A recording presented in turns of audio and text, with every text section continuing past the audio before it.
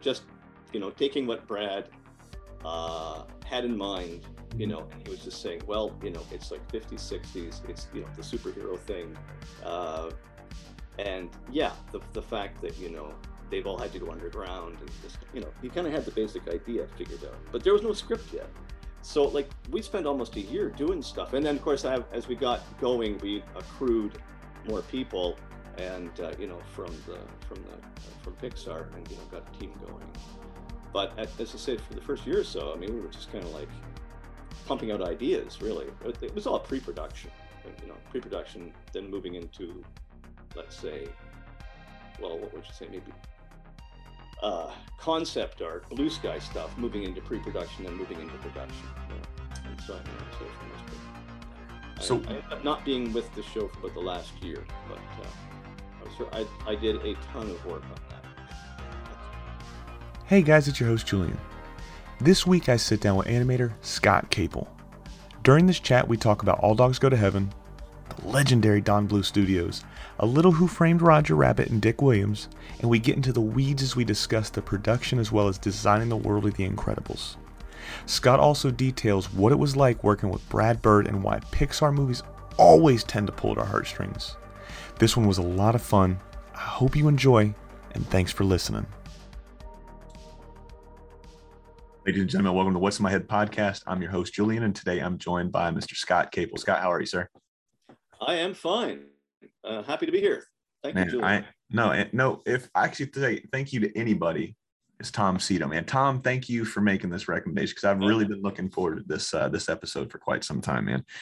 Through the animation recommendation, Tom went out and said, you got to get Scott on. Here's his email. Check him out. So I appreciate it. That's a compliment because, I mean, Tom is so connected. He just knows everybody. Yeah. And I mean, like you get a recommendation from Tom. It's very high praise. So thank you. Yeah. He's coming back on again next week because trying to cover you guys, and I always tell you guys whenever we finish, if you had fun, I'd love to have you back on type of thing. And I was like, because you can never go through somebody's entire career in an hour, 2 hours, 3 hours. There's so many people I've had on here where you could dedicate literally 6 straight weeks and probably still not scratch the surface of so many of you guys and gals' career. So like I said, I always appreciate it when I can have somebody on and they say, hey, if you like talking to me, you're going to love talking to this person. So like I said, I've really been looking forward to this one. And one of the things that I absolutely love going back and looking at when I looked you up, All Dogs Go to Heaven, right? Oh, yeah. Okay. So one thing that I absolutely love, not only just about Don Bluth Studios, but about this movie. So this is where the sad part is, where I told you I might tear up on you. So roughly a month ago, I had to put my oldest dog down. He was about 13 years old, and his name was Louie. And he ended up having prostate cancer or pancreatic cancer or something like that. He was definitely towards the end of his life already, right? So he was very, very old. He was a shelter dog. We rescued him and we brought him home. And then sadly, like I said, we had to put him down. And I didn't think I was sad enough, Scott. So I decided to put on All Dogs Go to Heaven. I get about halfway through it, right? I get about halfway through it. And then I had to turn it off because it was just, like I said, I was just, fuck, I can't do this just right yet. However, the reason I bring that story up is such a little kid, when I was a little kid and I saw this movie, not only did I think it was a Disney movie for the longest time, almost like everybody else my age, because of Don Bluth bringing back that classical Disney animation, right? Not only did I think it was a Disney movie, you guys gave me hope as a little kid, because back when I was a little kid, I had lost a dog too, that my dog was going to go to heaven, man, because I got to see Charlie go to heaven, right? So I really appreciate this movie. So I would love to know, we'll start here and then we'll see where the conversation really takes us. I'd love to know how you kind of got involved with Don Bluth, and then when you started seeing the movie All Dogs Go to Heaven kind of pop up in the ether out there when they were trying to make this movie. Well, I mean, that goes back to about, let me see, 86, 87. And I was in Toronto at the time, working kind of freelance in those days, and doing a bunch of, I've always been more of a guy doing layout and design and storyboards. Okay, that's been kind of, I must say, I never actually pursued the actual animation thing, right? Yeah. I had a couple of little jobs, but so that's I was doing stuff just, for some studios around town, mostly in Ilfana. Anyway, and I had also taken up some teaching, I think it was, back in my old school, Sheridan. I was doing a bit of part-time teaching. And anyway, Don came to town. Obviously, but he had, Don had already, of course, done Secret of Nim, and then, and also American Tail at that point. And they were in production on the Land Before Time. And somewhere in there, they decided that they needed a better place to work. Obviously it's economics, and they had decided to decamp to Ireland. And they were setting up that studio in Ireland, and it was obviously to do with tax credits and all that kind of stuff. So he was recruiting, basically. And so what happened is that he showed up at Sheridan, this Sheridan College, and, gave a talk, et cetera, to the student body there. And there was a couple of guys there who I knew from before, who were working with him already. And so, of course, they kind of pull me aside and say, so, there's the studio in Ireland, it's, we could really use people. And, your name's coming up. So I went for it, basically. That's what happened. So, myself and my then girlfriend, that we went over to, and went to the studio. So in terms of All Dogs Go to Heaven, like that was like, they were halfway through Land Before Time. And, obviously there was all kinds of, just teething problems, just kind of getting a new studio up and running in a different country, all this kind of stuff, so they were managing, but, they were having a go of it. Anyway, and then All Dogs Go to Heaven had sort of, I'm going to say it was in production. It was like sort of in story and layout by the time I got there. So basically, I was hired to go do layout. So I went over there, just kind of jumped right in and just started working.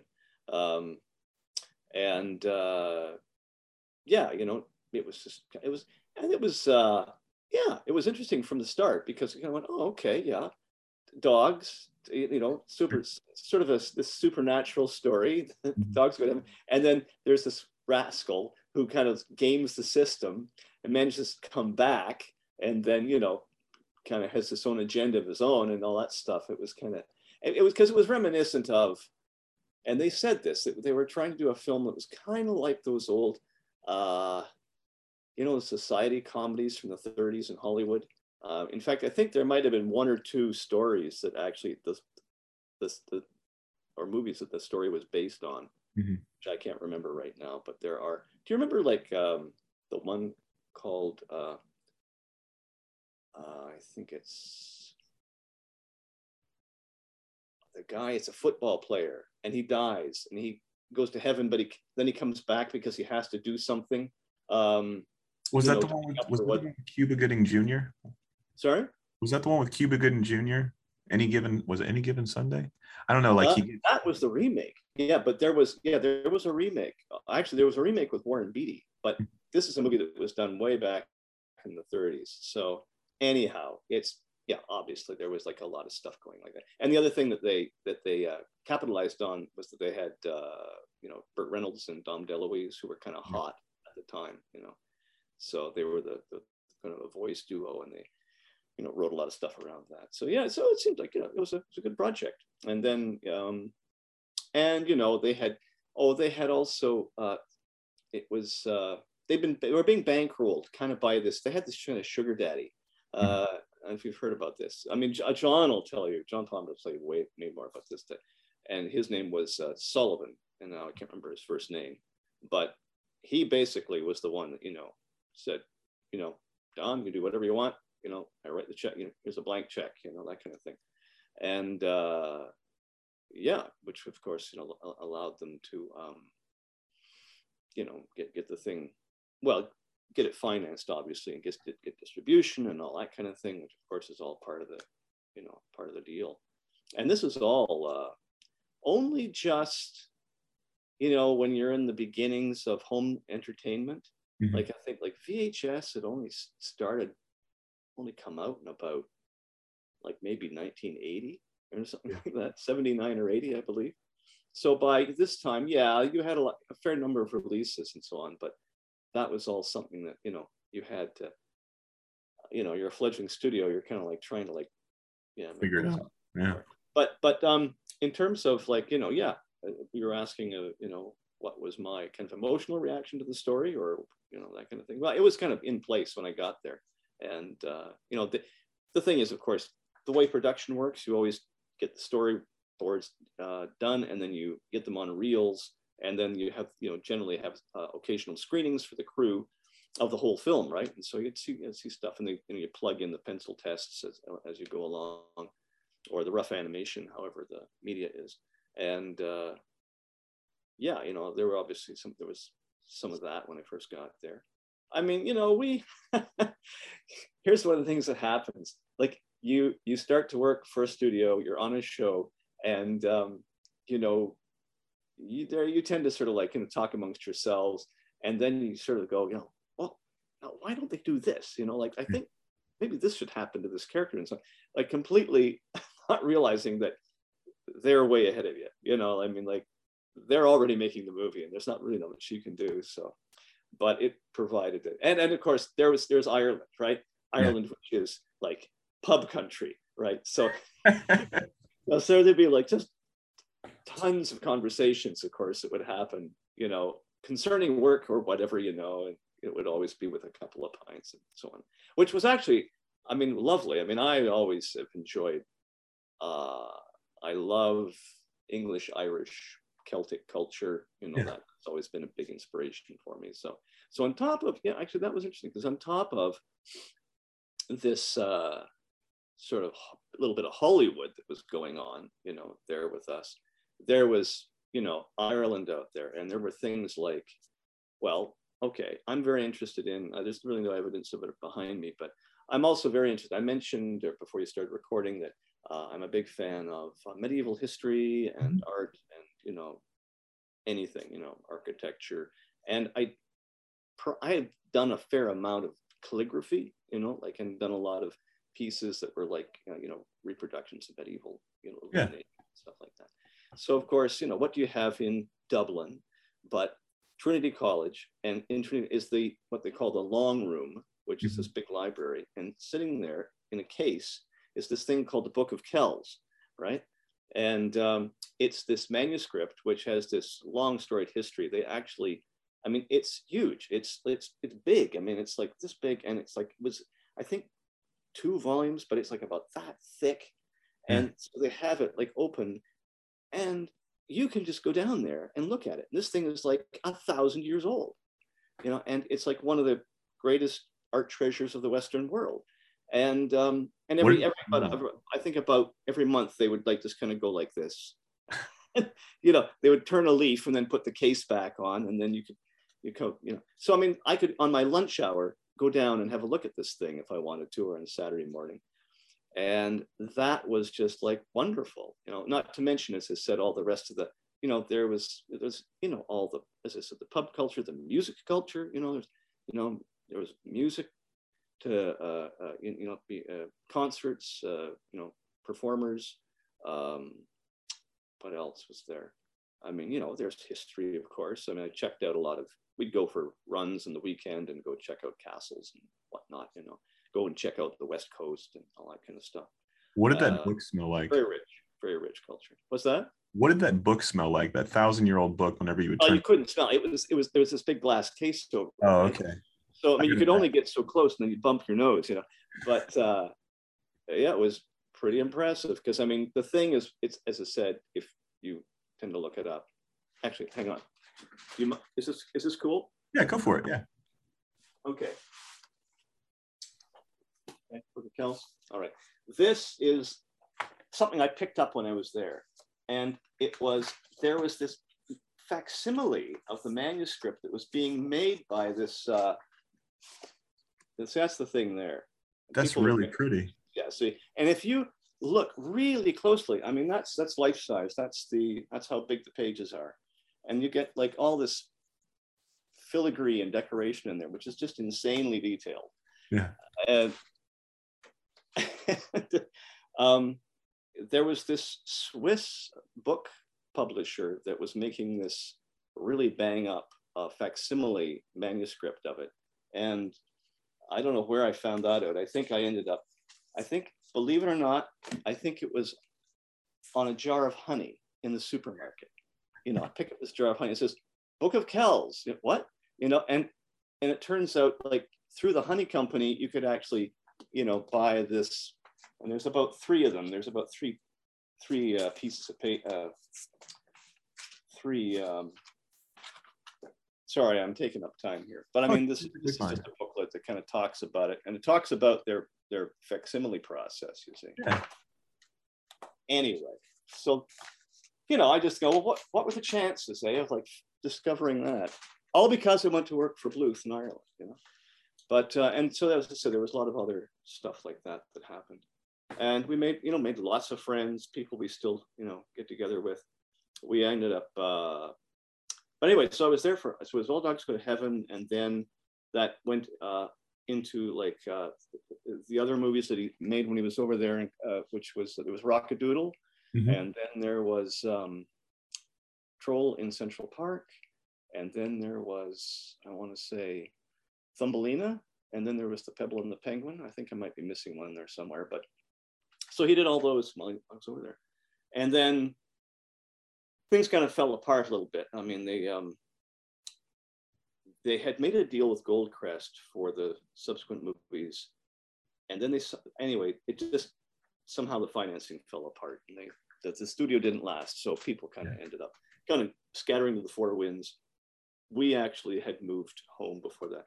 I mean, I'll say one of the things that happened, probably the most wonderful thing that happened to me when I was there, is that I had my daughter there.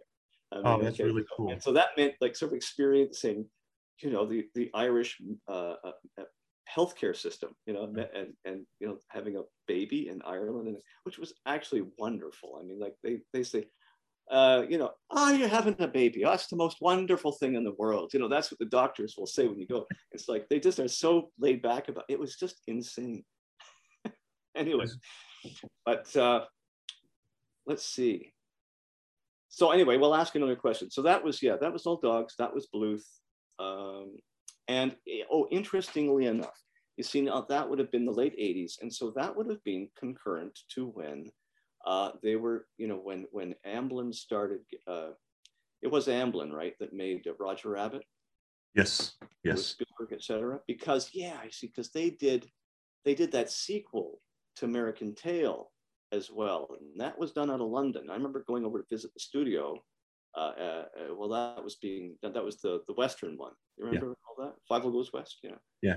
And, I think Dick Williams did Dick Williams do that one too? Interesting that this stuff was going on at the same time. I mean, that's something that I'm also fascinated with. It's just I don't know what you call it. I mean, just sociology. I mean, just connecting the dots. Like in history.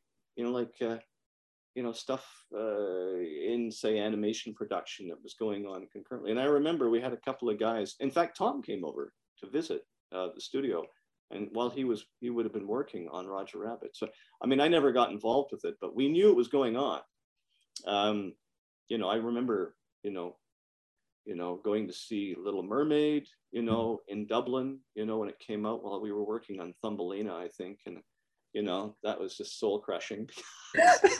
Because Mermaid was amazing. I mean, yes, it is interesting. Like that film is, I could they talk about it being the thing that just launched the second golden age, and you can see why. Because there's something about that movie. There's something that you really seem to understand what that character is going through, and even though technically I wouldn't say it's like obviously not the best picture in the world, but I mean it was the last one they did using cells, right? I believe so. Before they went to the digital process and all that kind of thing. Yeah, and I mean we were dealing with that at Bluth. There was like they had started a CG department or a computer animation department. So there were certain elements in the later films. Well, even All Dogs has some fun stuff. If you can see it if you look for it. There's a couple of the car. I think the parts where you see cars moving. That car that like runs down Charlie at the end of the pier. I thought that was genius. Like how would dog mobsters like do a hit on somebody, you know, on one of their own. Yeah, they'd hit him with a car. Anyway, that was a computer model, but of course in those days, you basically built the model and then you had to print it out on paper, right? So you did all the, and then it would have to be kind of stripped up on pegs, and then probably gone through Xerox. I can't quite remember, and you know, painted so it would be cell animation, right? But and you know, and you're going, wow, because man, you know, to draw that car would have been really hard. So you know, what do you do instead? Well, that's where, and look where we are now. You know, it's like computers are just taken over. It's really interesting. Part of my whole thing. It's been interesting to have been part of, you know, the whole shift over from, you know, really traditional like hand-drawn stuff to, you know, the use of computers and everything in between, right? Yeah. It's really wild to see where it's come, where it started, where it's at now, and where it could possibly go. Oh, who knows? It's the limits, or what's the word, or what's the term here? Limits or endless, or end? I don't know. It'll come to me after we get off this call. That phrase I'm really looking for, man. But like I said, All Dogs Go to Heaven was really fun, and I haven't had too many. Glad to hear that, because you know that's the thing that happens. You work on something, and then afterwards you kind of go, oh God, that didn't turn out well. You know, I get people who say, oh yeah, that was the best, and it touched them in a very profound way, and that's what they're supposed to do, you know. Yeah. I will say that it definitely at a young age it made me feel okay with losing a dog, and then like I said, when I got older and I watched this, like I said, I watched it probably the same day we put him down, but you know, it definitely hits a lot different from a young age to an early age. But like I said, it instilled in me in that young age that, hey man, even though he's not here, he's probably, or she, you know, he or she's probably going to be all right, man. We're all going to be all right. So it helped bridge that uncertainty of death in life at such a young age. Like I said, one thing I absolutely love, and I didn't know too much about Don Bluth Studios until like the last couple of years when I started this podcast. I told the story a few times on the podcast, so I'll make it a brief one. I ended up buying The Illusions of Life, Frank and Ollie's book. Yeah. Oh, yeah. Okay. Beautiful book, right? Now wait, because that came out in about like 1980 or thereabouts. Yeah, well, I got the revised edition. Yeah, the reprint that came out. Yeah. Yeah. What I didn't know was, like, when I posted it, because the free plug for Jerry Beck's Cartoon Research, his Facebook group, man, phenomenal group, man. Anytime I want to go on there and learn something, got to post a question, post a picture. I see somebody talking about it. I've learned so many things from not only from Jerry and people that are on his site consistently. It's just for a long time. He's very scholarly. Yeah. Oh man, I tell it all the time. He has forgotten more than I'll ever be able to retain in my life when it comes to the history of animation. And he is, like, I had him on the podcast probably my first year. I'm talking to him and I've never felt dumber, because like I'm asking him these questions. And like I said, I'm it's in my infancy stage of the podcast, stage of really trying to learn. Get the answer every time, right? Yes, that's what was so great. It was like I was trying to, at one point, like the conversation turned to, let's see if I can stump Jerry, right? So I'm just asking him questions, and then every single time he knocked it out of the park. And then anytime I've had a question, there's a couple people that I reach out to. If it's general knowledge, and you probably worked with them, because we talked Inspector Gadget a little bit before we hit record. You might have worked with. But I haven't worked with him. No, not Jerry Beck, but you might have met the guy I'm gonna mention. Sorry. Robert Alvarez. Do you know who that is? Rob Alvarez. Yes, I know the name. No, I don't know him, but I know the name. Okay. Yeah, so he did some freelancing stuff on Inspector Gadget. So like he's a guy that I consistently go to, because I had him on early on in the first year, I think it was, of the podcast, and he's touched like pretty much every single cartoon I ever watched as a kid, from anything that was in Cartoon Network, a lot of the Nickelodeon. I don't think too much Nickelodeon stuff, so it was a lot of the Cartoon Network stuff now and back in the 90s and stuff when Cartoon Network first started. A lot of Hanna-Barbera stuff. But he worked on Inspector Gadget. And anytime I had a question, I would ask him. And if he didn't know, and he's very rarely is he stumped, I'm generally going to Jerry and like, Jerry, hey, I can't figure this out. You know, do you have any insight on this? And he just never pointed me in the wrong direction. Like I said, I've never been able to stump Jerry. I'm still trying. But yeah, so that website is really cool. But the only reason I bring that up is because when I bought the Illusions of Life, I didn't realize that the revised edition was apparently missing a lot of the Don Bluth stuff from. Well, there's some there's obviously some sensitive history there. I mean, well, because Don, you know, the walkout. He left the studio and basically raided the talent. You know, I mean, that's how they would term it. You know, when he left, it was, you know, obviously over certain, you know, things that were going on at the studio. And yeah, you know, when he took John and who else was there? I mean, like Linda Miller and anyway, just, you know, several like really top talents. Yeah. You know, from Disney, and started up his own thing. Yeah, it definitely, I think, caused some waves. Yeah, it ruffled it. You know, Hollywood, it's like, boy, Knives Out is, you know. Yeah. You know, and it's interesting because you've got this one train of thought where Don thought they were, you know, and I'm talking in very broad terms because I don't know the entire story, and I've been waiting to have John on. I don't know if we're going to go in depth about the Don Bluth. I mean, you know, talk to Tom. There's a couple of books that would outline it, but you hear more from, you know, people who were, and certainly John. I don't know. John's. I'm sorry. I'm going to say something that I'm just saying things that maybe, you know. I was going to say John's a very mature guy, and he probably wouldn't like tell you everything just because. You know, 100%. That kind of thing. Yeah, sure. But I've heard. But there's definitely lots to the story. Oh, there is, and I've heard a lot of the stories, and that's why, like, I never know where the conversations are going to go. Generally, if it comes up, it comes up. I don't ever try to. I direct the ship in a sense where, like, if I feel like there's something else there, we stay on topic for a little bit. But wherever it goes, that's why it's called the What's in My Head podcast, because I don't know if we're going to go here, there. It's there. all that was also a very long time ago, and I think it's a lot less sensitive now. Oh yeah, 100%. But he's also told that story quite a few times, because whenever I have a guest on, I try to go and watch any interview you guys might have. That way, I don't ask the same I don't ask the same questions. The conversation doesn't have, because you can literally go and find Don Bluth Studios. John Pomeroy talks about it on YouTube, and you can find 8 different videos, 8 different times, and it's the same story every time, you know. So what I'm really looking forward to John is because he was like Don's right hand man, and getting to see a studio come up and rival Disney for just a little while. I mean, you know, a lot of people will say, well, they didn't have a chance. Nobody's got a chance until you take a chance, in my opinion, right? You got to take a chance. At a certain time, you know. Actually, here's something, if you don't mind me just jumping in. Yeah, go for it. A thing that should be noted concerning, you know, let's say the Don Bluth Studios time, you know, in its sort of, whatever you want to call it, in this arc. I mean, people ask, you know, what about like Secret of Nim? How come Secret of Nim like kind of just disappeared? It didn't seem to get a good release. And you were also asking Tom about Rock and Rule, do you recall?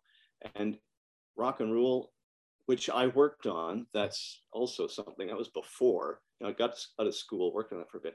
That was Nilvana's, project. And it was it got a distribution deal through, I believe it was MGM UA, and it was supposed to come out in the summer of, I believe it was 82.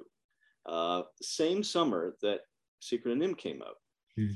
And if you recall, though, do you remember what else happened in Hollywood that year? Do you go back to January of the same year? And there was that great big financial fiasco of a film. Black Cauldron. No, live action.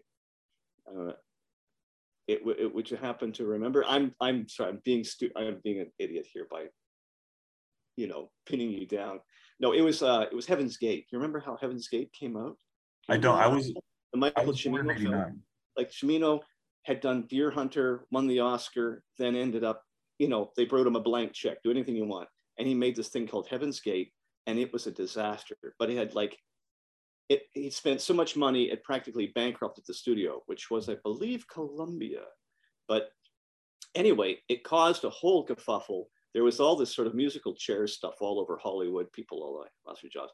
And something happened with MGMUA where they lost a lot of their deals. And that was rock and roll. And I think it was Secret and Him too. I got to fact check this again. But and so what I'm saying is just that people talk about all this stuff, and yet you got to, if you kind of pull back, see the big, look at the big picture, see what else was kind of going on at the same time that had some effect on these things.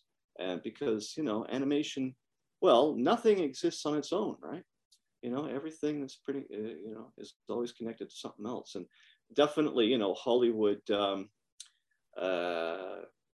has its ups and downs, and, that can definitely affect something you're working on.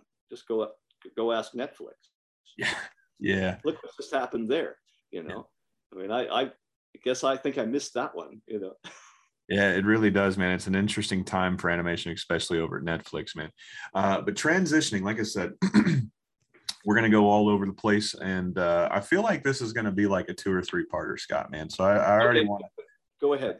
Yeah, I already want to bring you back on for another part, because like I said, all of these movies I've got written down here. I mean, you've done some really, really cool stuff. When I boil it down to a very simple sentence, you've done some really, really cool stuff, Scott. So one that I for sure wanted to talk about, because one I wanted to talk about for real, for sure, was The Incredibles, right? Sure. And you sent me some pictures over a little while ago. We're going to take my tech guy Larry's going to take those pictures, and he'll put them in the background because they're really, really beautiful.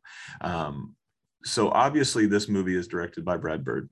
Brad Bird also did Ratatouille. Ratatouille is my favorite Pixar movie, and I want to say Incredibles, the first one, is probably top. It's right behind Ratatouille, man. It's a phenomenal movie. But like I said, so you're coming from Don Bluth Studios. Before we get to the Incredibles talk, though, I do like asking this, because whenever somebody on that's had a huge influence on somebody, I did this with Aaron Blaze, Disney animator. His mentor was Glenn Keane. So I always ask him, like, what was something Glenn Keane instilled in you, or what was something that you took from Glenn Keane as part of, he taught it or he used it, his philosophy, and you implemented it into your way of working. So I got to imagine you working with John and you working with Don, that you probably picked up on some stuff that they would preach or they would have as a philosophy. Oh, well, yeah. You could say just stuff that got beat into you, maybe, but in some ways. But yeah, definitely, you were inspired by them. Sure, yeah. So what's the biggest thing? You're just asking if there was somebody, somewhere in there, something that I was taking inspiration from, or not so much taking inspiration from, but what do you think is the most important thing? Or what is something that you took from the Don Bluth Studios and then you still used when you left Don Bluth and you went to other studios? Yeah. Oh, that little zigzag elbow. Yeah, no, I'm kidding. Well, let's see. Yeah, that's a good question, and let me answer it this way. Okay, the first couple of weeks I was there, you get assigned something to do, and it was the sequence where Charlie is talking to the girl and she's in the window of the house, and he's in the bushes. I've forgotten, and they're having that conversation. He's kind of doing the fake cough or something like that. Yeah. Okay. So there was all these layouts which involved flowers and bushes, right? And I had drawn some, and then so Don's looking at them. This is like, after working for a week, there's a meeting, and there's a layout review, and he's going, I think you need to go and look at some real flowers and bushes. And he sort of turns to, whoever was like, we've got a camera, right? Like, don't go get the camera. And so somebody comes back and says 35 mil camera. And he says, okay, I want you to go outside and find some bushes and flowers and crawl onto those bushes and take some pictures and, get some good reference, and then, and draw from that, right? And I'm kind of going, this is a test, right? I mean, like, am I supposed to really do this? I don't know. Because I'm holding the camera, Don leaves, everybody's looking at me and kind of going, yeah, okay, well, I guess you're going to take pictures now. Well, I did. And so long story short, yeah, it paid off. I mean, I was on board with that, like certainly already in, my philosophy towards art and so on. And I certainly was not trying to like blow off um, those layouts initially, but yeah, definitely, the idea that, you have to, I don't know how you sum all that up. I mean, you have to be serious about what you're doing. I mean, you take something like you really have to knuckle down, dig deep, and do things that Perfection. will then benefit the art, because if you put more into it, you get more. And he was right. I mean, obviously, I was obviously drawing from some kind of library I had in my head. I might have looked at some reference, I suppose. I certainly was looking at other artwork in the sequence for style reference and so on. But anyway, so yeah, I mean, it paid off. And I would say ever since then, I've been quite conscious of the need for diligence, I suppose, So yeah, there you go. There you go. And the other thing that happened with that is that I was there. They actually ended up I ended up becoming the supervisor of the department, which was for better, for worse, maybe not, wasn't like a superb experience, but that again, I think was something where, Don was kind of this person was, okay, we'll give this to this guy and we'll see if he can handle it. Yeah. He'll, just kind of drop him in the deep end and, see if he sinks or swims. And I gotta say, I kind of respect that. I mean, like at the time, it's not fun, but maybe a bit of that. And I don't know. But anyway, I was about to say, you might say the same thing about Brad Bird. Yeah. But I'll stop there. Ask me some more.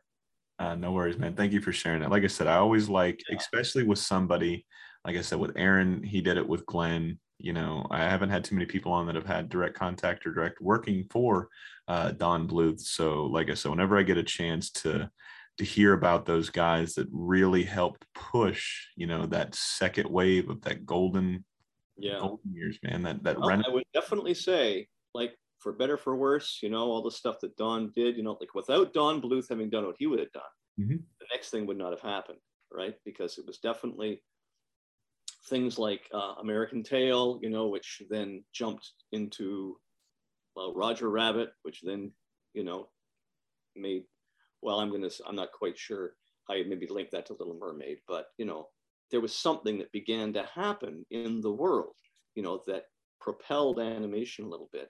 Yeah. And then we got that, all those great features and stories and so on. Yeah. Really did, man. And I really Tom brought up the time that you were talking about when everything moved over to London with Dick Williams. Yeah, right. Yeah, yeah. I never got to work for Dick Williams. I always was going to do that, and I went over to visit the studio a couple of times because I loved his product. I thought like if he was doing that would have been great, And it's funny how just things work, but I never actually made it there.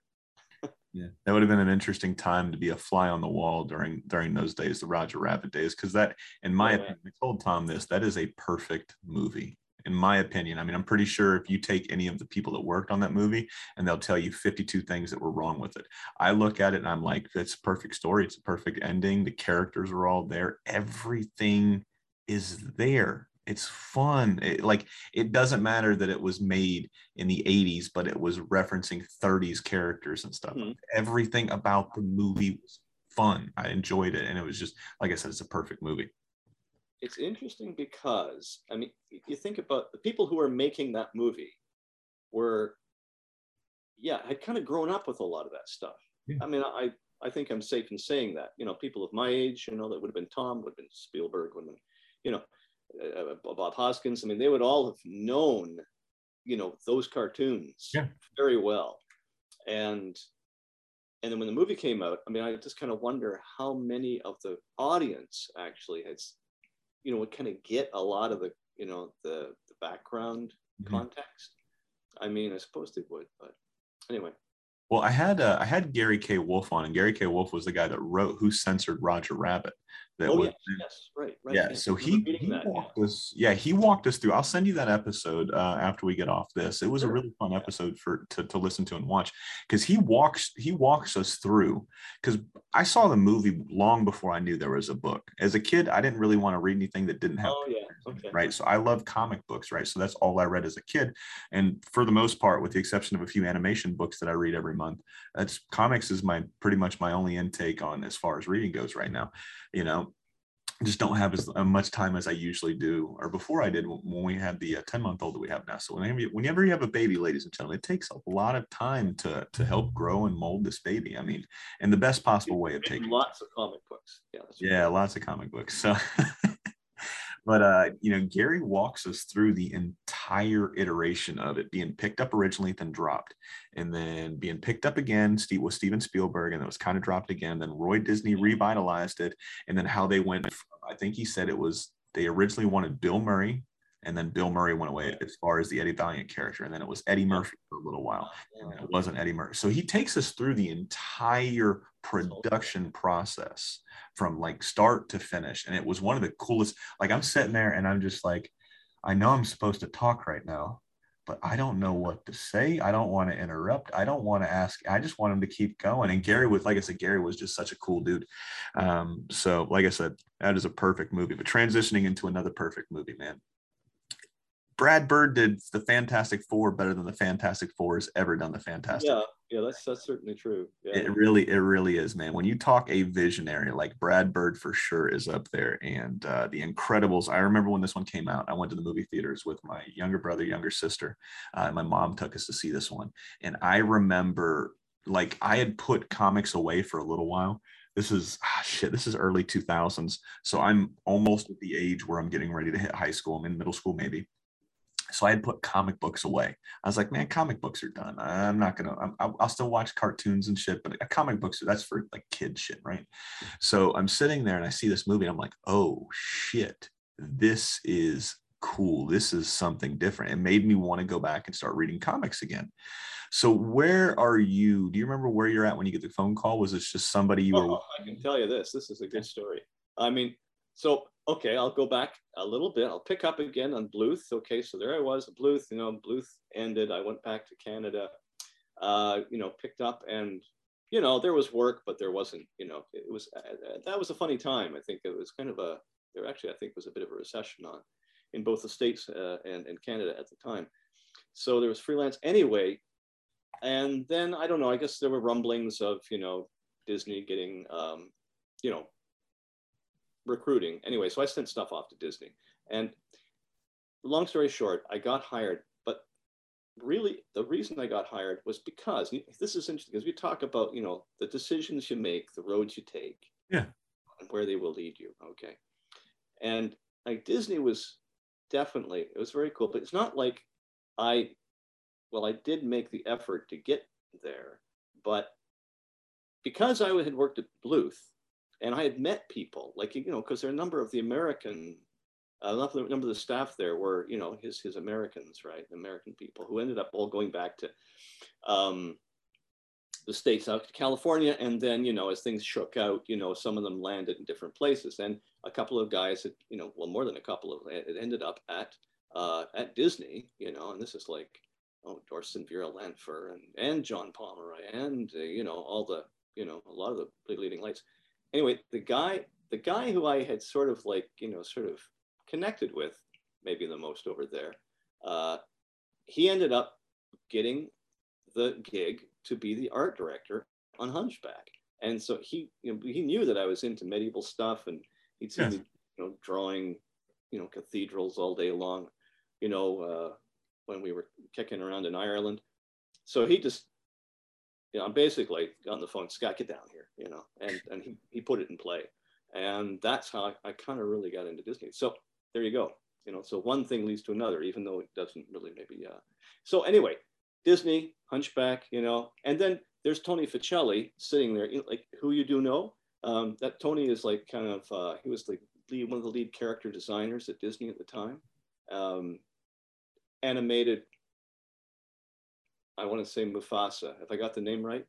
I think so. Who's the dad lion in Yeah. Lion King? Yeah. Yeah.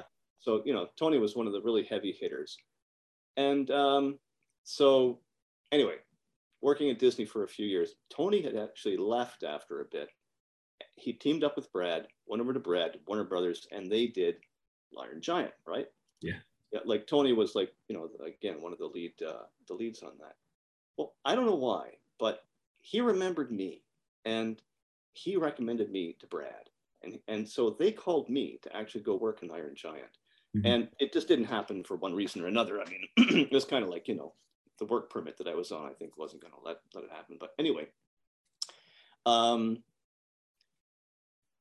that was a great contact. Anyway, Iron Giant comes out, does its thing, which I don't think, by the way, I don't think Iron Giant has anything to be ashamed about, or any of the guys. Like, everybody seems to be worried that it didn't make any money. It's a perfect movie. What? Like, in a long history of the world, that's never going to matter. Yeah. It was just a fantastic movie, and that's the best thing it could ever be. Anyway, they call me again. They say, okay, well, we're getting ready. We're prepping this next feature, which we'd like you to, we'd like to get you to come on board and help design. And do you know what year this is? What's that? You know what year this is that they're reaching back out to? This would be like maybe 2000, 99. Okay. Yeah. Because like when did Iron Giant actually get released? It was like 99, I believe. 99, 98, I believe. Yeah. And so when they were, anyway, sure enough, so there's a meeting with Brad. I meet with him. He's got these, concept pieces that have been done by Lou Romano, and it just looks damn cool. And he gives me the pitch, and it's damn cool. And at that point, it's still supposed to be a 2D film. I mean, but they're going to shop it around because, obviously Warner's has fallen apart, right? Because like Warner's has shut down the animation they were doing, so they can't do it there. So anyway, and then lo and behold, Pixar picks it up. Like, surprise, surprise, because, Brad knows John Lasseter from way back, at Cal Arts and all this kind of stuff. We went to Disney together. So it turns out, so basically the film will now be made at Pixar. So anybody who's involved with it has to move from LA to the Bay Area. Yeah. So that's what happened to me. So anyway, and then, so I would say I was probably about maybe the fifth guy on the show. Like there was Lou, and there was this guy called Teddy Newton, and Tony and Brad and me, I guess. And I think there was a couple of production people assigned to us already. So yeah, and that was kind of like, as I recall, it was the beginning of 2000, maybe November. I can't remember. November '99. I'd have to check it out. But so yeah, and that was glorious. I mean, so I was on this show for about three and a half years, I guess, up there at Pixar. And essentially it started by just, taking what Brad had in mind, and he was just saying, well, it's like 50s, 60s, it's, the superhero thing. And yeah, the fact that, they've all had to go underground, and this, he kind of had the basic idea figured out, but there was no script yet. So like we spent almost a year doing stuff. And then of course, as we got going, we accrued more people, and from Pixar, and got a team going. But as I said, for the first year or so, I mean, we were just kind of like pumping out ideas. Really, it was all pre-production. Pre-production, then moving into, let's say, well, what would you say, maybe concept art, blue sky stuff, moving into pre-production, then moving into production. Yeah, and so I was there for most of it. Yeah, so I ended up not being with the show for about the last year, but I did a ton of work on that. So what was some of your favorite things that you got to do on The Incredibles, and what was that? Yeah, it was probably things like E's house, the whole E thing. I mean, that was pretty genius, on Brad's part, to have that character in there, and how she relates to them and that world and their lives. And so yeah, there was a lot of design of the house, the exterior, and then the interior, the lab, all that kind of stuff.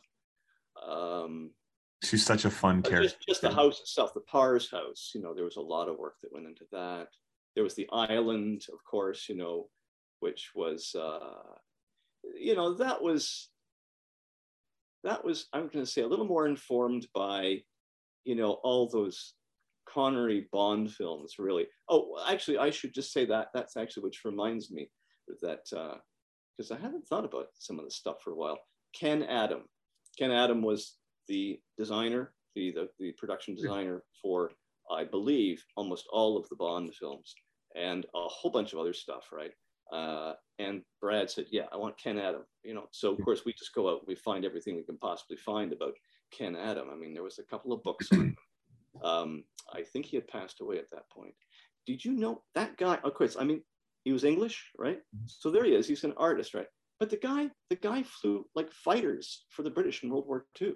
Yeah, like those things that at the end of the war, that the Hawker Tempests that had like the great big tank buster cannons on them.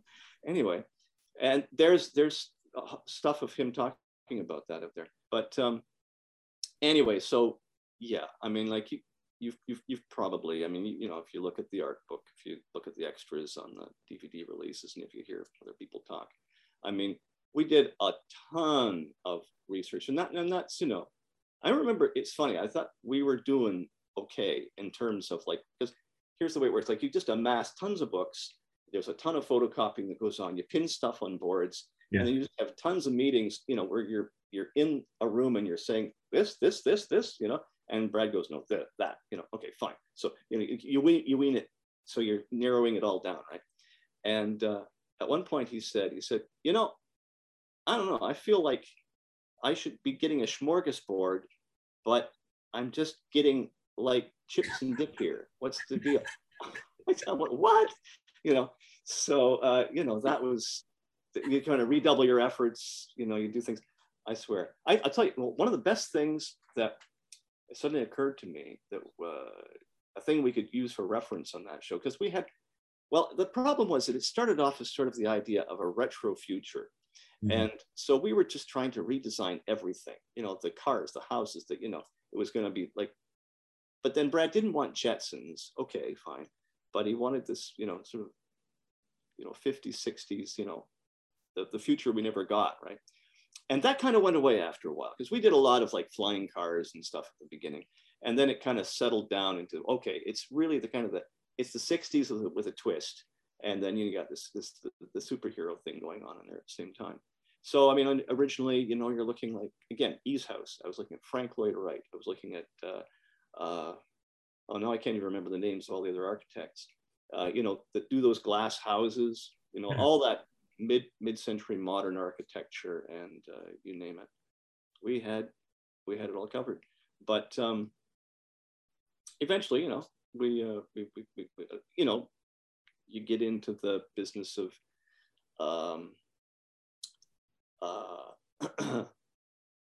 production or pre-production, and you're trying to like get it from the art to, say, a CG model, and all that, which, well, I'm not going to say it was difficult, but I mean, I'll say that like there was Lou and myself, and we really hadn't had that much experience with the CG production before, so there was a little bit of that, kind of trying to gain the confidence of the people who were there already, right? And what else? I mean, when we walked in, they were just in the middle of Nemo, which was like just like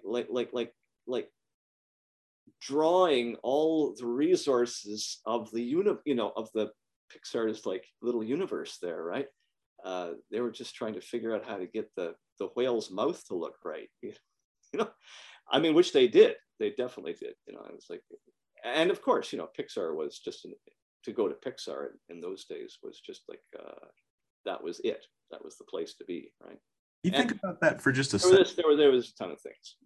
Think about that for just a second, right? They're doing Nemo, right?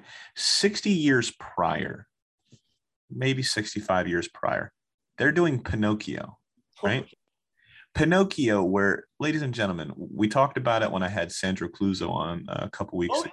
Okay.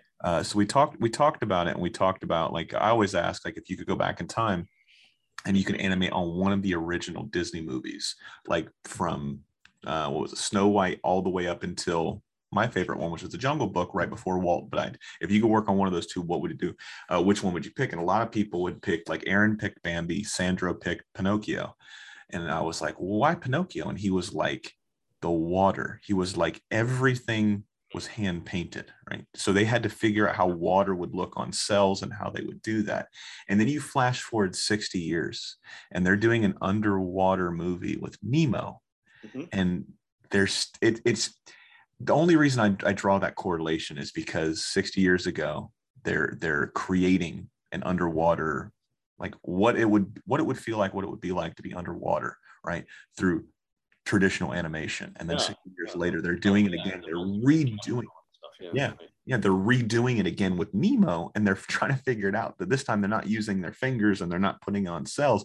They're putting it on computers and trying to figure it out. It's just crazy to see whenever you think of animation, whenever you think of innovation, Walt Disney's kind of really at the center of animation and innovation, right? Imagineering, all this other, it's just crazy where it's going, where it's come from. Very, very impressive. It was a very impressive run for those guys. I was going to say things like, and in each of those, like you have a situation where you're not trying to create reality. Mm-hmm. You're creating something else. You're eliciting emotion. I mean, as they really point out in the Ollie and Frank book. Yeah. You know, it's well, how did they put it? It's you don't animate what the character's doing, you animate what the character's thinking and feeling. It's like a naturalism, but it's not reality, you know, and that's interesting because I mean that, you know, you can see like there's all this CG stuff that's been used in, like, you know, History Channel stuff, the National Geographic stuff, and you know, it's all, and a lot of effects, you know, and it's photographic, right? Yes. But they're doing something different, you know, they're rounding things off and they're kind of, you know, playing with proportions. And I remember Ralph Eggleston talking about the business of the surge and swell of mm-hmm. the ocean that they were having to try and, you know, get into the, into the water, you know, that the characters were situated in. Yeah. I mean, they had so many things to think about. Oh no, I mean, you know, and they did it. And look, you know, Pixar was riding very high. Which reminds me, maybe, I mean, I'm going to anticipate a question. Okay. You know, a lot of people ask me, like, well, so what was Brad like to work with or work for or whatever? And I have a little story which I think is a clue to the guy, and which also is a bit of a clue to Pixar, I suppose. Anyway, what happened was, it was like, you know, we're kind of into the middle of things. It's still development, and they had a situation where they were trying to come up with, you know, like they were just beginning to do like the so-called subsurface scattering, mm-hmm. which is, I guess, like that's just basically a plug-in now, you know. Yeah. But I mean, then it was like nobody had done it yet, and they were like trying to decide whether to do it on, I think it was Nemo, and we you know, ended up doing it, but it was a pain. There were problems because they were using proprietary software and they weren't using Maya yet and all this kind of thing. And anyway, there was a meeting. It had to do with Violet's hair, you know, like how are we going to do the hair on this girl? And you know, we were in the room. I remember we were standing. There wasn't a table that day for some reason in that room, but you know, and I wasn't really talking. I mean, I was just kind of present in the meeting, but it was, you know, and then, you know, some of the TD guys, right, the TD bosses, and they were kind of going around, and, you know, basically they were saying, this is going to be really tough. This is going to be like, we haven't done this before. We don't know how we're going to do it.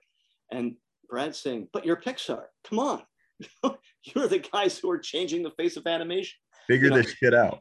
Yeah, and they were going, well, you know, and then Brad, he just got quiet. He turned, he walked over towards the doors, and then he turns and he faces us and he goes, then what the fuck is the point?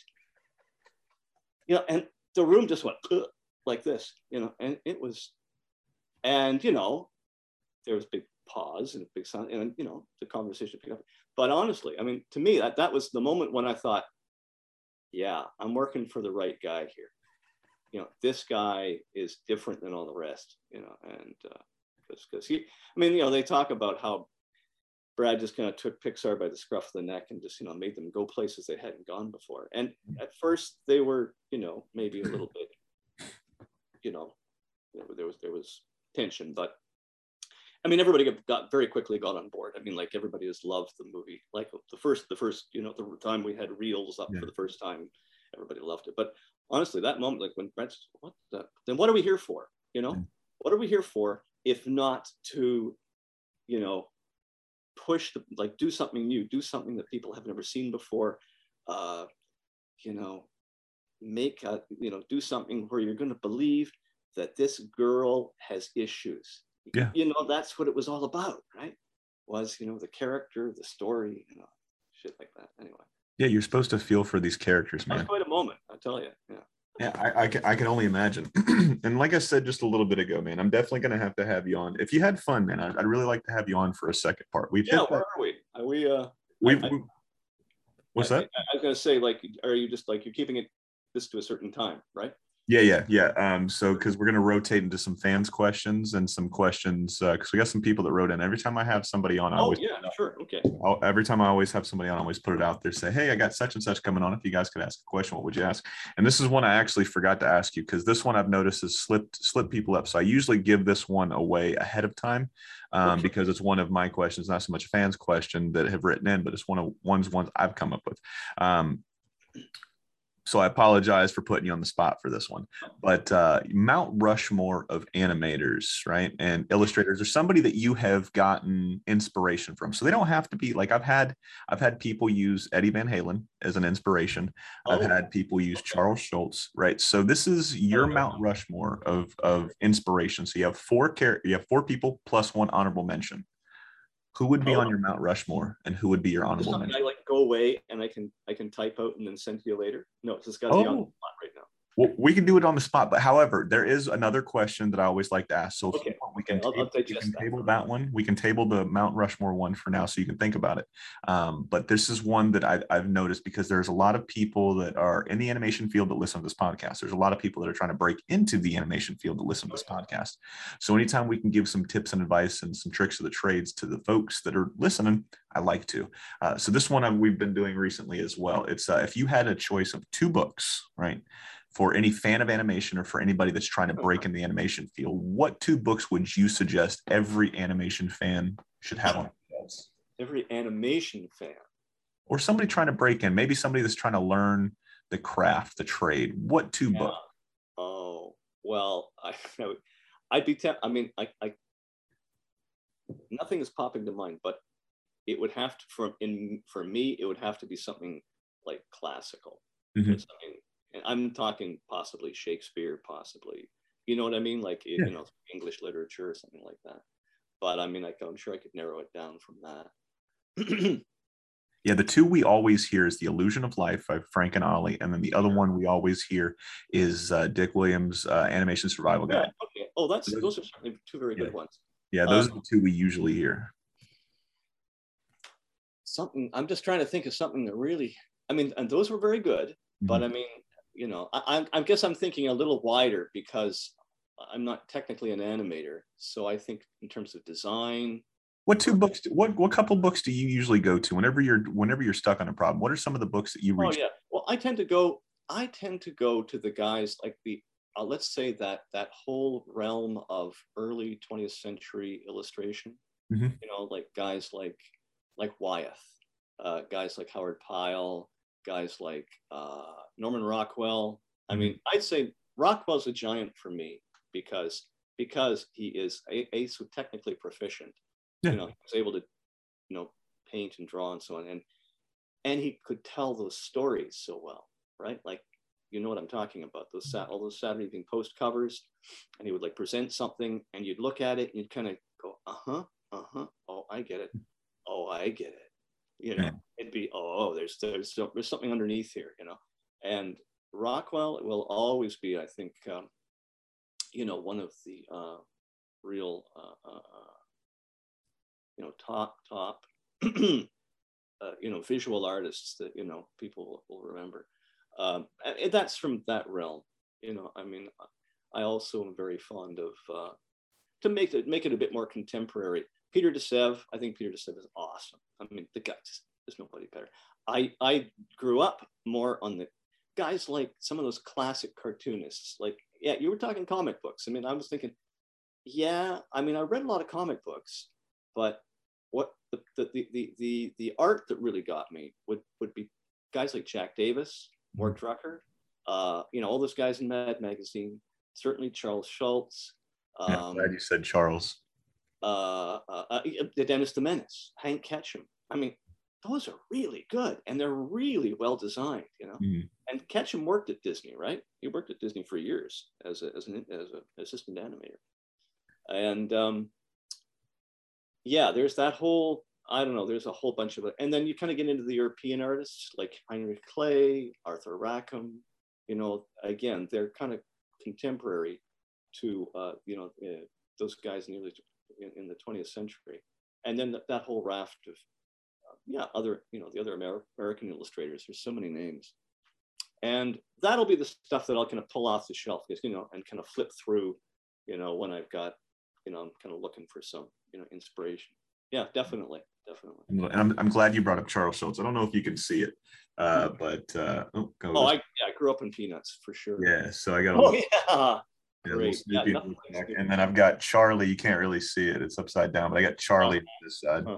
So, yeah, I'm a huge Charles Schultz fan, man. I really, and rightly so. I mean, like, again, I think he will always occupy this place in, I don't know what to call it, you know, well, let's say American culture, in sort of story culture, you know, if you want to call it that. Yeah. 100%. And then the last one we get to before we get to the fans' questions. This is the one. This is how I got your name, by Tom Cito. It's called the Animation Recommendation, man. So, is there a friend, a colleague, or somebody that you've worked with that you think would have a great time on this episode or on this show that we should reach out to? Oh yeah. Yeah. All right, I'm gonna, like, the name that first pops into my head is a very good friend by the name of Peter Belitsky. Now, I don't know if you know him or have heard of him, but he's a fellow layout artist. We were at Disney together, and prior to that, we've known each other, you know, in Toronto. He's in the animation game. I should have mentioned that well, he's been doing some teaching right now, and that's something else that I was doing, and I'm presently doing as well, some teaching and some online teaching, and I think that's a very important topic. We got to talk about. It really is teaching. And but Pete, yeah, my buddy Peter, yeah, I can send you some particulars. Yeah. Beautiful. I appreciate that, man. So one thing I absolutely love to do is the fans' questions, because when the fans write in, they're a lot smarter than I am, because, like I said, I'm not an expert. So it's always interesting to see what the fans jump here. Okay, all right. Yeah, right. So Jeffrey Kerr wants to know, as the 40th anniversary of ET is upon us, what was your favorite part of getting to work on it? We didn't talk too much about ET in the beginning, so we're going to talk ET for sure on the second part, but give him a little tease. I'll save the good stories for then. But okay. What was the cool part about it was just because ILM was riding so high in those days. I mean, here's the thing, like, you don't really know much about the movie when you're working on it, right? And, like, you know, especially because it was just happening. Like, I was working on, I guess it was Poltergeist and Star Trek, right? And ET was over there on it, like, you know, there was this big, you know, it's an effects facility, so it's like divvied up into bays, and there's black curtains, and then you walk past and you kind of get a glimpse of this big silver spaceship in there, you know, like with lights on it. Like, what the hell? And you know, or you see the little ET character, you know, because somebody's having to use it for, you know, some shot, right? Yeah. And but why was ET cool in particular? Well, just, I would say, when I was working on it, because of the buzz from the other guys. But then it was, you know, I remember going, you get to go to this, you know, there's kind of this crew screening after the film's finished, just before it's released. And, you know, that really did, you know, you kind of, oh, okay, I get it now. And that really does knock your socks off.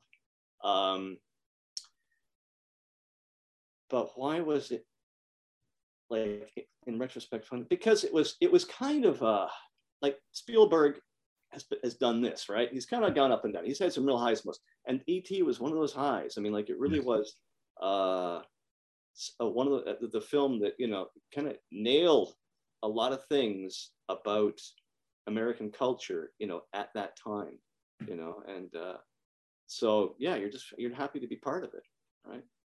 And it was, I'd say also, and I'll get into this if we do talk about this again, because I'd been in there for a little while and I was kind of getting into the swing of it. I kind of started to know a little bit of what I was doing, in terms of, what my work was, my job, what I had to do in terms of creating the art. We would like photograph our own stuff with the camera stands and all that kind of thing. But yeah, you kind of get to, I was getting to get to know some of the other people a little better in the other departments and all that kind of stuff. So yeah, so that's why, because it was just, it was you were in the place to be, Oh yeah. in terms of, well, Hollywood, certainly Hollywood effects and Hollywood movie making. Anyway, yeah. Yeah, I mean, and that's coming after Back to the Future. That's coming after Roger Rabbit. Well, actually, that was before. Actually, that was before. The year before. But I mean, it's in the context of all, the loveliness of movie making, the movies. Yeah, the romanticism of it. Which I've always been a lover of the movies, and and so to finally, and quite by a fluke, which I didn't really get into all the details on it, but how I ended up finding myself there was, just this lovely fluke, and it was great. I can imagine, man. And I'm the same way when it comes to movies. That is like the equivalent of a kid going to the Walt Disney World for the first time. I bet. I love everything about it, from getting your ticket to going and smelling the popcorn, to getting your drink, to going and talking to the person that's going to take your ticket and then tell you where you go, and then getting to walk up and down the aisles and see the movie posters that are coming out, to going and sitting and stepping in gum, just like everything about it, the tackiness on the floor because somebody spilt their soda. It's just everything about it. It's just fun. It's a romanticized version of like what it was to be a little kid and to go out for the first time, obviously with your parents and shit. It was just something special, and it's still something special for me when I get to go to the movies. And especially now getting to experience that as a father and getting to take your kids to go see. Yeah. It's something. The process repeats itself. Yeah. What's cool about it is that will all happen whether you make it happen or not. Yeah. That's the thing. It's just, okay. What's fun about it is, even though he's getting old, my oldest is getting older, and he doesn't really want to hang out with mom and dad. Whenever I say, hey, you want to go to a movie? For the most part, he's like, yeah. If he's trying to pick a horrible movie, I was like, come on, man, let's see something better. You got to pick the last one. Let me pick this one. So, but yeah, like I said, it's always a blast to get there and, hang out with the kid and then watch some movies. We actually got quite a few ET questions. So if you want, we can skip this one, but I would be remiss not to ask. I always mispronounce this guy's name because he's got an interesting Wellyman Remus. I'm not sure. So you already know who you are. He wanted to know, or she, excuse me, did you do any design on ET himself, or did you do just the effects? Yeah, just the effects. It was a well, ET was like, it was like completely designed already. I mean, there's all that talk about, there was that character, not character, but the man Carlo Rambaldi, who was like he was he worked all around in the effects industry. He ended up doing all the sandworms on the first Dune. Okay. Really? And he was like into sort of creating mechanical things like puppets and so on, Caple actuated or hand puppets. And yeah, that was a big part of effects in those days. I mean, you remember all that, I'm going to call it Muppet technology, like was really a big deal. And look at Yoda. Yeah. First everybody, was completely successful, and it was just a, just a puppet. But so anyway, but yeah, no, I didn't have anything to do really. Again, as I said, it not to get into the whole thing, but I ended up just working on ET towards the very end of my time there. So I got a couple of things done, and then I was gone. So I didn't really do enough to get, to be able to get a credit on it. Yeah, but I mean, I just remember, again, you'd see, You'd see Ralph McQuarrie walking through the hallway because he designed the spaceship, right? Yeah. And or you'd kind of again, kind of walk past the place where they were maybe doing some filming on it, and yeah, there would be here's one. I mean, well, E.T. I mean, I didn't do this, but I watched them doing this. Mm-hmm. There's a shot in E.T.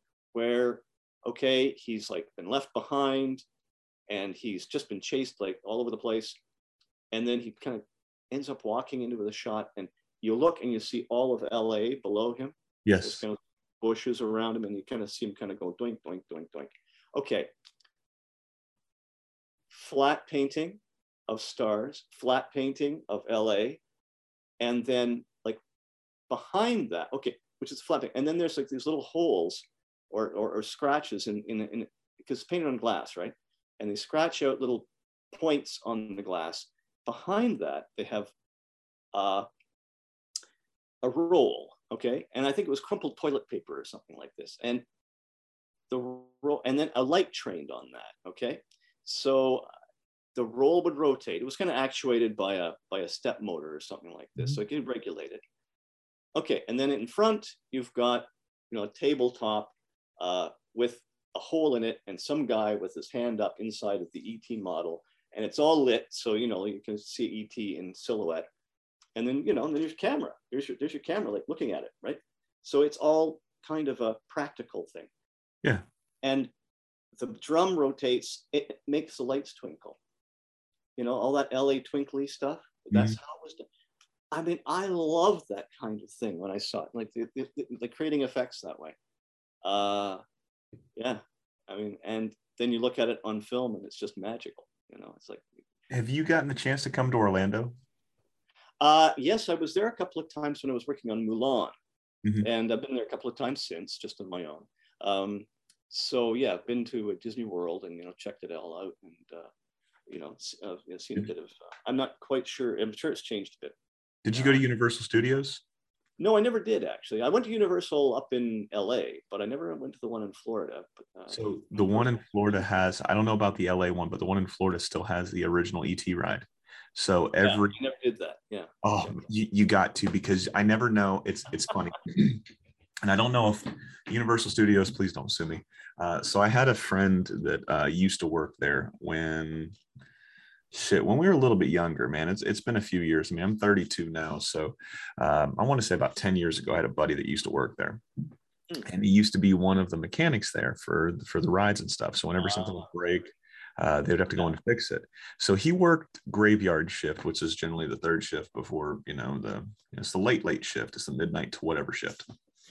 So in the ride, you're on the bicycle, right? You've got the milk crate in front of you. Oh, is that how they do it? Okay, got it. Yeah, so it's like 6 or 9 of you or whatever it is, and you guys are going through the entire movie, right, on the bicycle, right? This is the most 90s shit, Scott, you'll ever hear, right? This is exactly what the movie was, right? So you're riding on the bicycle, and then you're going through specific scenes of the movie. So you start out in the redwood forest and stuff, and the cops are coming, so you're hitting the cop car with your bike like they do in the movie, and you're taking off. And you're going to the planet where ET live because his planet is dying. You're supposed to get him back there. So you're warp speeding in a bike in space somehow. It sounds so stupid, but it's such you go to his planet or something. Yes, you go to his planet. I heard about this. Yeah. So when you're doing this ride, when you walk in, because everything is the same. Everything is the same exactly how it came out in the 90s and stuff. When this ride went into Universal Studios, it's still the same. They have not changed a single thing about it, right? So it's got all of the animatronics, right? It's got the ET, it's got these characters, it's got these cars that are still in there. These it is just so cool to see it, right? So you're going through this ride, and when you walk in, right, you smell what the 90s smelled like, right? It smells moldy. It smells old. Like it just smells old, right? So you walk in, and then my buddy was like, at the end of every night, because there's a whole bunch of steam that goes off during this, and it's already humid as shit in Florida, right? So all this steam is going off. They would have to go in and spray bleach on the black mold that was building up and all that shit at the end of the night. So anytime we go to Universal, we're actually going on Monday. Is Monday, May 23rd is mine and my wife's 13-year anniversary, wedding anniversary. So we're going and we're going to go to Universal Studios. We haven't been able to go since the pandemic. We always had tickets, but just because of the pandemic, nobody really wants to go and sit in lines and be that close to somebody during some crazy shit. So we're going back for the first time since the pandemic, and we're really looking forward to it. And every time we go to Universal, because I never know when it's going to come out, I never know when they're going to take this ride out, because they've already taken out Back to the Future. Oh, well, they both take it. That was my favorite ride. I did ride the Back to the Future one at the LA Universal Studios. That was there when we got down there. Mm-hmm. Yeah, that was pretty cool. Yeah, I really enjoyed that ride. They replaced it with the Simpsons ride, and then it's an entire Simpsons land now. And then they used to have the Jaws ride. Jaws is no longer there either, sadly. So they have the Jurassic Park little ride, and then they have the ET ride. So whenever we go to these parks, I make it a point. That's generally the first ride we do, because I never know when it's going to leave, and I always want to make sure that I can get on at least one last time, no matter how stupid that ride. Like, my son looks at me every time we go. He's like, "Do we have to do this ride?" And I was like, "Yes, we do." And I promise you, once this ride is no longer here, you have to build this thing yourself in your backyard. Okay.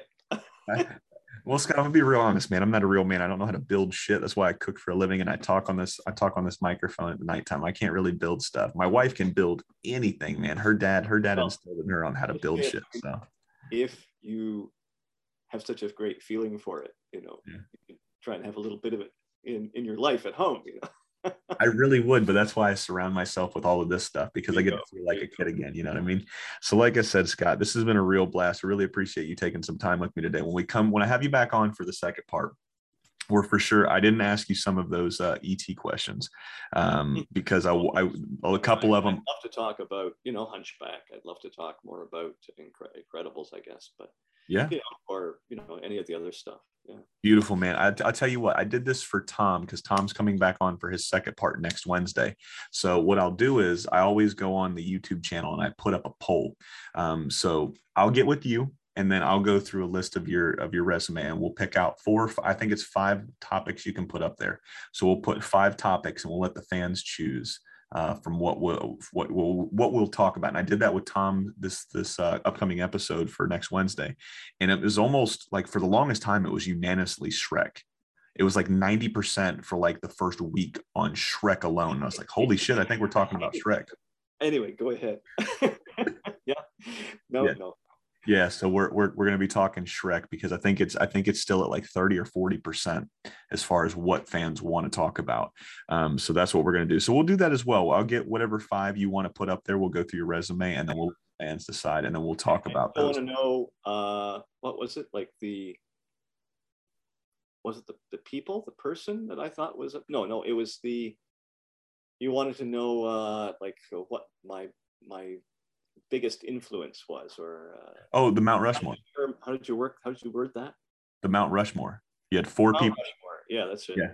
You had 4 people plus an honorable mention. So the next time you come on, you got to have those 4 people. Right. Like I said, I usually tell everybody that beforehand, but I completely forgot about it. Oh, and there is one last question. I always ask this one too. And by always, I just started asking it about 6 episodes ago. So I'm just going to say it's always. We kind of alluded to it a little bit earlier with Sandro. If you could go back in time from Snow White to Jungle Book, any of those classical animation, right? And you can animate, or you could do the layouts, the backgrounds of one of those movies. I can answer that right away. It would be Fantasia. Yeah. People go, what? But I love that film. I just think it's, if you could choose, if there was one you could go and have been able to work on, have had worked on, whatever, however you term that. Because there was some stuff in there. It's a different, as I said, it's a bit of a different kettle of fish. It's not so much, character driven stuff and so on. And like the others are amazing too. But there you go. Yeah, that would be my choice. What part would you want to animate on? Well, now let's see. Well, I'll tell you, like, I think right off the top of my head, I would say, everybody would probably say The Sorcerer's Apprentice, of course. But, it's the Pastoral Symphony, that bit where they use the Beethoven Symphony and it's all the Greek mythology stuff. Yeah. somehow that gets me. I don't know what, but I think it's great. So one of my favorite scenes in any Disney movie, and we'll end it with this one. One of my favorite scenes through almost any Disney movie is in Dumbo. Oh yeah, sure. So Dumbo, the scene where they're giving him a bath and then they're scrubbing Oh him yeah. down, and all of the stuff starts to become in little balloons or the little, I can't remember what they called it. It was an elephant parade. I Yeah, just yeah. had, And then they go into the pink elephant thing. yes, that, like, if I had the skill, the wherewithal, and the knowledge to animate, like if I was an animator, that'd be like the one scene. And Yeah, like I that's said, good stuff. Jungle Book's my favorite movie of all time, but Dumbo holds such a special place in my heart. So like when we first found out we were going to have our second kid, the first thing that came into my mind was like, fuck, I want to do something with elephants because I just got done watching Dumbo. It is such a beautiful movie. I don't give a shit what anybody says about Dumbo. Dumbo is a beautiful movie. It's sublime. There's no doubt. Like there's some stuff It in hits there you here. really It hits you right quite here. calm. It's like not. It doesn't get its energy from I mean, there's some pretty dynamic sequences in it, Mhm. right?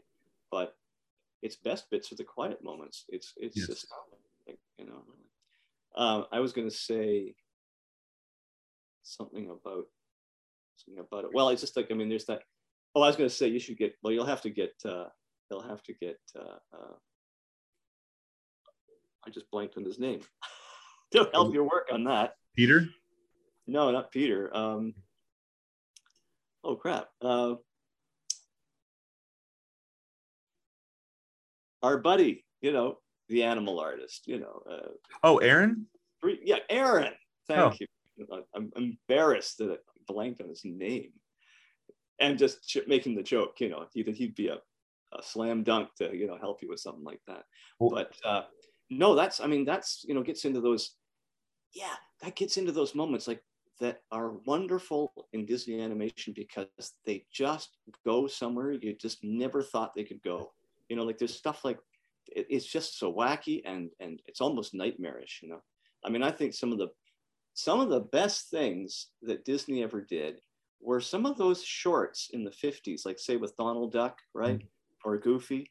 And I mean, there was specific people who I think, made them happen, but they are really savvy.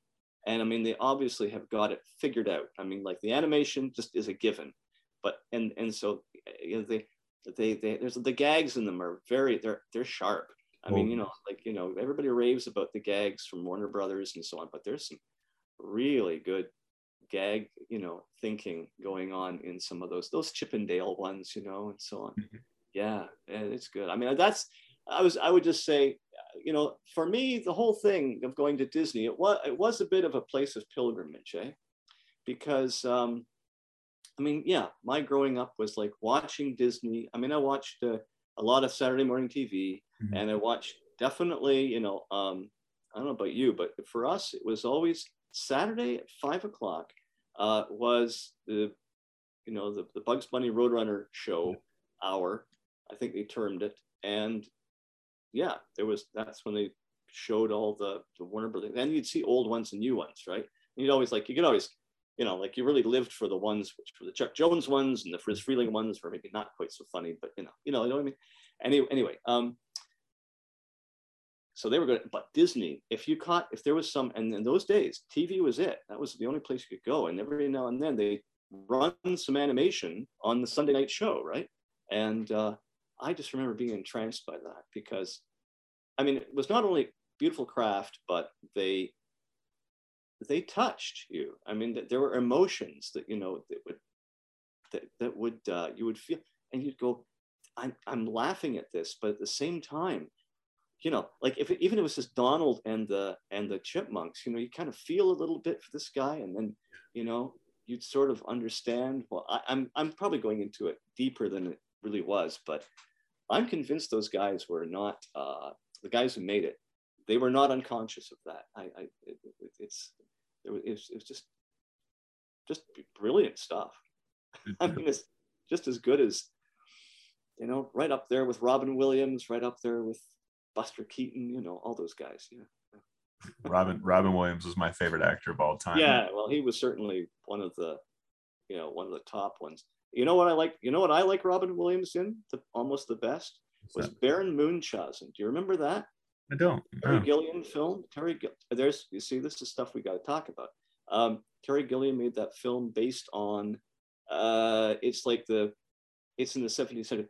Munchausen is this guy who tells tall tales, and you really can't believe what he says. And then it turns out that maybe they're true after all.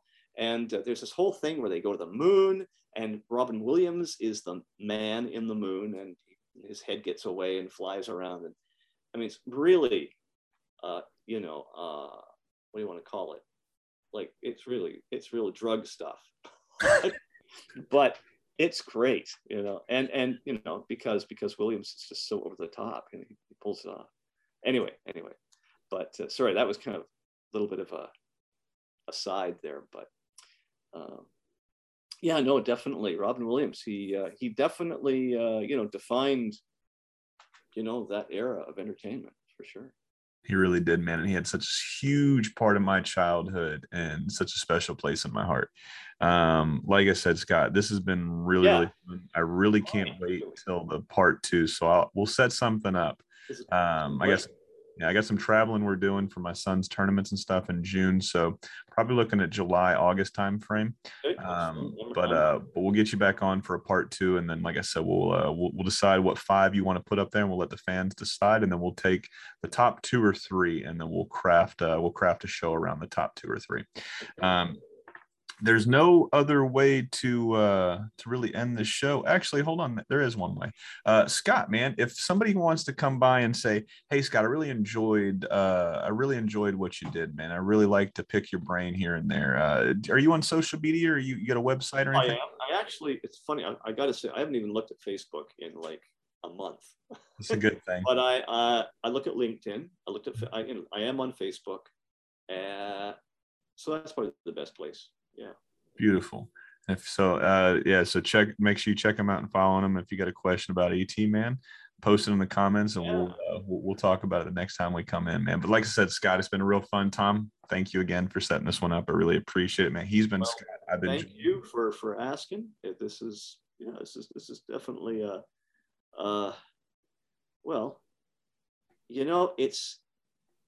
it feels healthy. It feels good to get this stuff out, like it does. It's very cathartic. I've told friends all this stuff over the years, but to have a chance to actually, sort of say it so other people can, hopefully benefit from it, then that's good.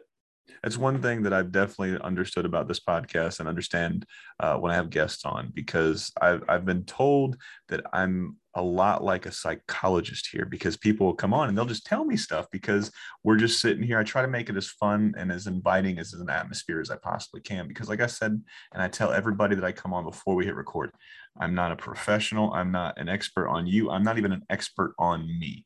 There's some shit I do on a day-to-day basis. I'm like, I did that.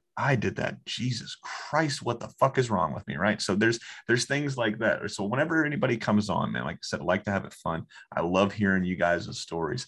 And the one thing that I absolutely, and it's not like it's a pet peeve or anything like that, but whenever somebody's like, "Oh man, I'm sorry, I went off on a tangent," I'm like, no, 100%. I love when you guys go off and we get into the weeds, because that's the best part of a conversation. You never know where it's going to go. You might have not thought about some of this stuff for the last 15, 20, maybe even 30 years. And then we're sitting here talking about it. And when you go back and listen to this, you're like, oh shit, that led me here to lead me here to lead me here. So the next time I'm on, we're going to talk about all those stars that had to align to get me back to where I was at, man. So that's what's so great about this medium, is we never know where it's going to go, but it's always fun. The journey is always 90% of the, I don't want to say 90% of the battle, because that makes it sound like it's bad, but it's 90% of the fun is just the journey and seeing where we go and how we get there. Say the fun is just getting there. Yeah, it really is, man. But he's been Scott. I've been Julian. This has been the What's in My Head podcast, and this has been another piece of your childhood. Good night. Okay. My guest next week is the legendary animator, John Pomeroy. Enjoy this teaser. And another person that wrote in that you got to work with was Tom Cito. I just had Tom on again not too long ago. We went in depth. Wow. And I don't know if you remember, because you have so many interactions on social media, but I asked you a couple weeks ago, or maybe about last week, you had posted a little bit of animation with John Smith from Pocahontas. And I said, where does this one rank as far as your career goes for accolades, right? So you broke it down and you gave me your top 4. And then that led me to going over and talking to Tom. I'm like, hey, I got John coming on this week. You got any cool stories I should bring up with him? And he's like, one comes to mind in particular. So he was like, they said, okay, I worked with John on Pocahontas. He did John Smith to Glenn Keane's Polka. When we were going over the end of the song Colors of the Wind, and I think you know where this is going, song Colors of the Wind, where they are just about to kiss, but stop before their lips touch. We kept teaching them, or he's like, we kept teasing them both. He said, I'm not sure what you mean here. Can you guys act out this scene? So he was talking about you and Glenn, trying to get you and Glenn to kiss out John Smith and Pocahontas. That's funny. So, like I said, I like sharing those little things. You got anything you'd like to say to Tom about him trying to bring that up? Boy, I totally forgot about that. But you know what? It brings up several interesting ideas. First of all, for an animator to animate something that has authenticity, Julia, it's important that they become that which they are creating on paper. Yeah. So Glenn had to be Pocahontas. Whatever the feminine side is that he could muster up, he had to be the Native American princess. He had to be a woman. He had to be athletic. He had to be gorgeous. He had to be all the things that he was putting onto paper and to make it convincing. I likewise had to do my research about John Smith. You know, I found out all kinds of information. I've read his diaries. And so I had to fill myself up with the John Smith experience and become him in order to be authentic with the animation I was creating. Otherwise, it would look robotic and generic, and you wouldn't have cared.